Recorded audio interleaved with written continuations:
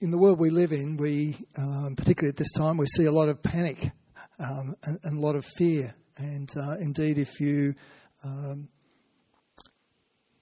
in regular touch with what's on the media, you're likely to, the fear is actually likely to be stoked.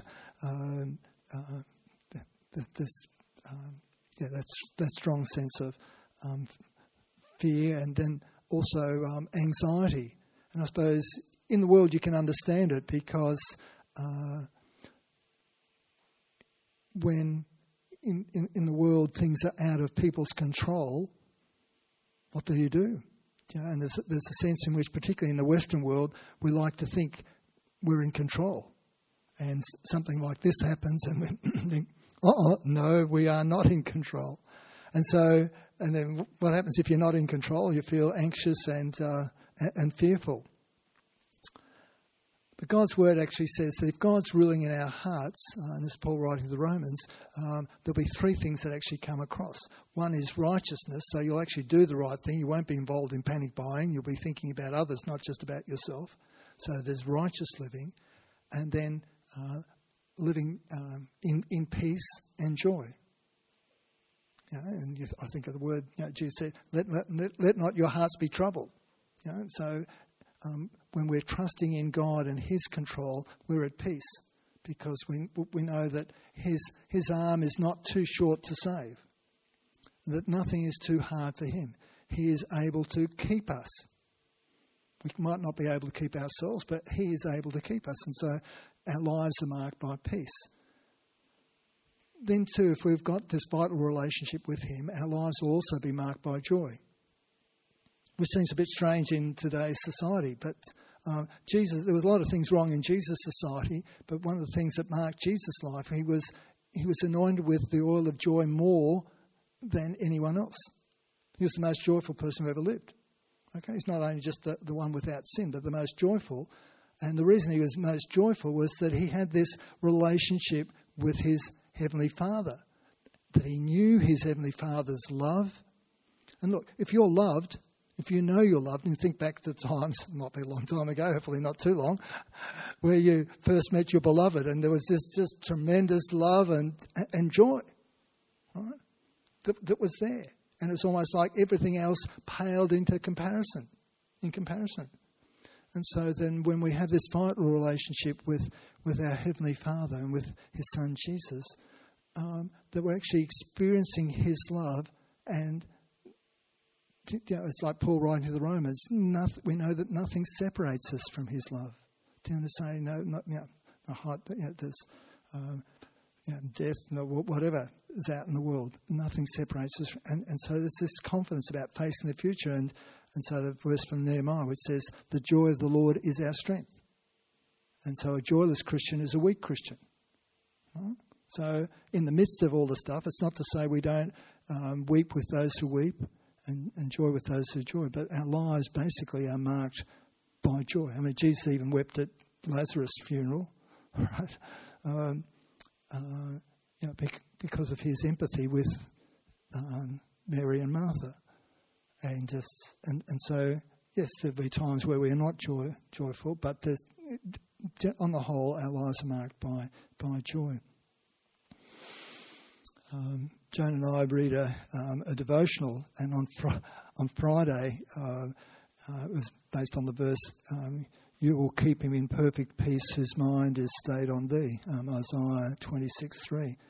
And as the reflection on that verse unfolded, this comment came, was that worry is like a non-confidence vote or no confidence vote in God. You may not intend it that way, but every time you give in to worry, in essence you're saying, I don't believe God can or will handle this for me. I'm not sure that I can trust him in this matter, so I'll have to carry this burden and take care of the problem myself. So worry is actually, you might not actually say that, but basically when you're worrying, God's out of the picture. Do you know, like fear and worry and faith can't coexist. So you're either worrying and fearful or you're actually trusting in God. And so it's interesting, and God knows us, he made us and he knows us, and so it's interesting that out of 125 commands that Jesus gave in the Gospels, and you think, well, what's the most common one? And you think, well, probably love one another, love God. Yeah, that happens 8 times. But the most common one, which happens about 21 times, is don't be anxious, don't be afraid, don't be fearful, don't worry, which crops up a number of times in today's Gospel reading.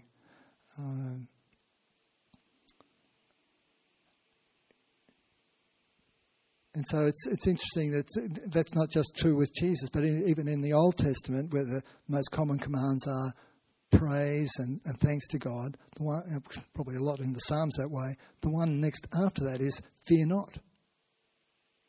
Okay, because God knows our predisposition to be fearful, and he also knows that we have an enemy who, if he can get us fearful, it'll cripple our faith. Do you know? And so the scriptures actually talk about a spirit of fear. So it's not just something that, like, I don't know if you believe in spirits, but we believe in the Holy Spirit, he enlivens us, but there are demonic spirits who will seek to oppress us, and one of the main ones is a spirit of fear. So the writer of the Hebrews talks about that one of the things that Jesus came by his death and resurrection was to break people free from the slavery of fear of death. Okay, so when we're apart from faith in God, one of the controlling things is fear of death, and so you want to preserve life as much as you can. So so you're just thinking about how can I keep myself. But when Jesus breaks the power of that, then what actually happens is that you know through his death and resurrection, you know that there's a life to come. Like we sang, because he lives, I've no fear of tomorrow. So it's whether I'm here, there, or in the air. It doesn't matter. Like it's just, he's broken the power of that fear. But just because he's broken the power of that fear doesn't mean that the enemy who seeks to tempt us, doesn't mean that he's wanting to seduce us back into fear. Right? So Paul writing to the Romans, I think Romans 8:15, talks about, don't go back into this slavery to fear. You've been set free. Don't go back into that stuff because it's so easy to do. Okay, so when we lose sight of God, and particularly in the world where it's always trying to squeeze us into its mould, and the God of this world is the evil one, and so to squeeze us into its mould, we're fearful, and we want you to be fearful. We grumble, you're going to grumble too. About all the things that are not right. So there's always this thing of which we have to actually resist, and so Scripture actually says, submit to God and resist the evil one. So to actually resist the fear, because, Lord, I'm actually trusting in you and your purposes for my life. So when God commands these things, it's not just about our relationship with him, which actually keeps us. It's also about our proper functioning.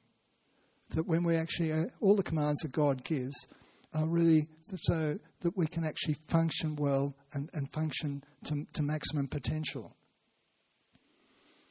And so studies have been shown that people who are worried and anxious, people who are stressed, your body's not relaxed, and so it doesn't function well. I know when I'm stressed, that's when my back's most likely to give in. Right? If I'm at peace, I'm less likely to have back problems unless I do something really stupid. I'm trying to lift something too heavy or something like that. But if I'm relaxed, when I'm not, I can be, and then the back just goes. And so here's this sense that under stress, under fear or anxiety, how am I going to cope with this? Our bodies actually don't function well. And there's a study done by someone from Harvard or something, which actually said, we don't know why, but people who worry live less longer than people who don't. Okay? And I've got a friend of mine who's in the medical profession, and one of his concerns about what's going actually on is a Christian, is aware that worry, anxiety, fear, they actually disable the immune system. So you're less able to fight stuff off. Okay, so for our proper functioning, God says, fear not. Okay, and the aspect of, and in our gospel reading, I had verse 24, because you can't serve two masters. You can't serve fear and God at the same time. It actually doesn't work. And sometimes you might say, well, I can't help how I feel. Like, you can struggle with it. You think you pray and the whole thing's still there. And the temptation is, hey, I've prayed and nothing's happening, so I'll just give in. Well, been there, done that, right? Like this. And that's where we need to remember. Jesus says, ask and keep on asking. Seek and keep on seeking. Knock, keep on knocking. So that's the aspect in the Christian life we have to actually persevere with prayer. Like, you're aware that if sometimes you have the sense that you ask God, and I don't know if this is scripturally true, but this is the way it seems to be, that it's almost like he's testing your heart. How much do you want this? Or how much do you believe that I'll give it to you? If you just have one prayer, didn't happen, then it's almost like God doesn't want it to happen. But when we know the heart of God, we know that God doesn't want us to be fearful in an ongoing way or anxious. And so, but what he's encouraging us to do is deepen our relationship with him. Because sometimes it is that we go to, it's almost like we treat God as a slot machine. We put the prayer in, we want something out.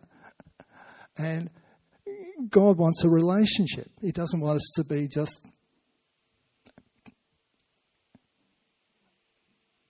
go on with the rest of our lives. He wants a relationship, and so you build relationship by spending time with one another. Because sometimes it's just a prayer, on with what I wanted to do.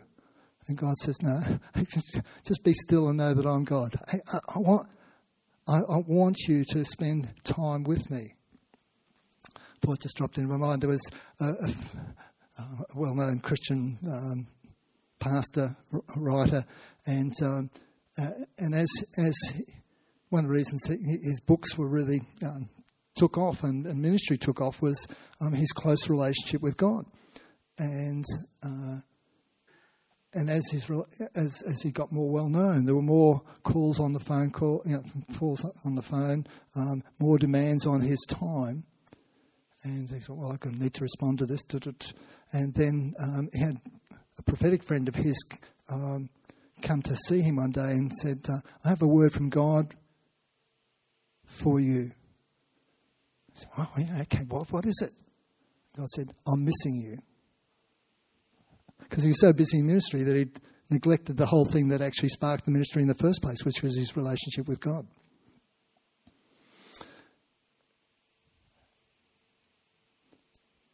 Sometimes, and this is where sometimes these situations are to push us into God. I think of the armies of Israel seeing Goliath. Okay, and they were paralysed by fear. And David comes along. I can knock this guy over, and he says, the Lord who rescued me from the paw of the lion and the paw of the bear will rescue me from the hand of this Philistine. So David had confidence in his God, and he was able to say, hey, God has done this in the past. He'll do it in the future as well. He'll do it now. And I know in ministry as well, as I meet different situations, I can look back and say, God provided for me then and then and then. I don't know how he'll provide today, but I know he will, right? And so here's this, the more we know of God and the more we experience of God, then we can actually bring those experiences to bear and exercise faith in the present. Another example of that is when Moses sent the 12 spies out, and we know that 10 of them came back and said, "Oh, those people are stronger and taller than we.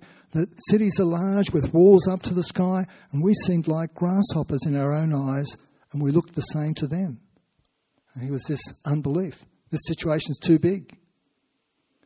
And I was trying to see what Caleb and Joshua actually said, and it wasn't very clear, but Moses actually said this: "The Lord your God who is going before you, he will fight for you as he did for you in Egypt before your very eyes."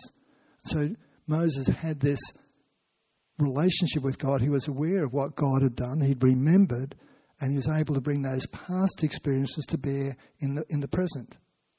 And so when you face issues, do you face them with the eyes of faith in terms of what your experiences of God in the past, or do you just do it as if God's not there? Okay, so it's how we see the situation and who we see it with that ends up being one of the key things in our lives. And so there's this encouragement that it's often a battle. I still find it a battle sometimes not to be anxious and all the rest of it. And do I get it right all the time? I don't. And the reality is none of us do. Okay, Jesus is the only one who did, and because he had such a close walk with God. But the thing is to actually persevere. And even when we fail, we say, "Lord, thank you that you're bigger than my failures." And every time I fall down, you're the one that you just say, "Get up and keep on going." And so there's that sense of exercising faith to say, okay, I might not be at that place of peace today, but maybe tomorrow. And Lord, in this time that I have, Lord, I'm just going to seek to draw closer to you, because it's in the end, you're the only one who can transform my life. I can't do it myself. I've tried, doesn't work. So it has to be about you. And so, Lord, in the difficulties we actually face, okay, Lord, your word is fear not. Lord, I'm just going to press into you and know more of you so that I can actually stand and be at peace and be a minister of your peace. Okay, so it's almost like you can't help anyone else through issues that you haven't faced yourself. And the more you say, well, okay, God, I was like that one day. God's changed me, he can change you. It's the power of testimony as you link yourself with him. And so the encouragement is to use this time that we face, the challenging circumstances, to say, Lord, this is not a surprise to you, but your promise is that in everything you work for good for those who love you. So, Lord, I'm looking for you to bring good out of this stuff. You know, in the situation, whether it's draw closer to me, draw closer to God, whether it's to use the opportunities that are presented to reach out to others, whatever it is. Lord, I'm looking for good. I'm believing good. I'm not wanting to just say, okay, I'm just waiting, I'm just holding on till this whole thing blows over. No, it says in everything he works for good. So, Lord, you're trying to bring good out of this. Help me to look for the good and see what you want me to do in the situation, so that in the end I'll say, okay, the enemy might have meant it for evil, but God meant it for good. Okay, let's pray. Father God, we thank you that you haven't given us a spirit of fear, but of power and of love and of self-control. And Lord, you know the struggles we all have with all this stuff. They're not hidden from you. But Lord, your love bears with us in our weaknesses. And your love wants us to change, to be a people who are less anxious, less fearful, but a people who really trust you and your love for them. Lord God, give us grace to do so, we pray. In your name and for your glory. Amen.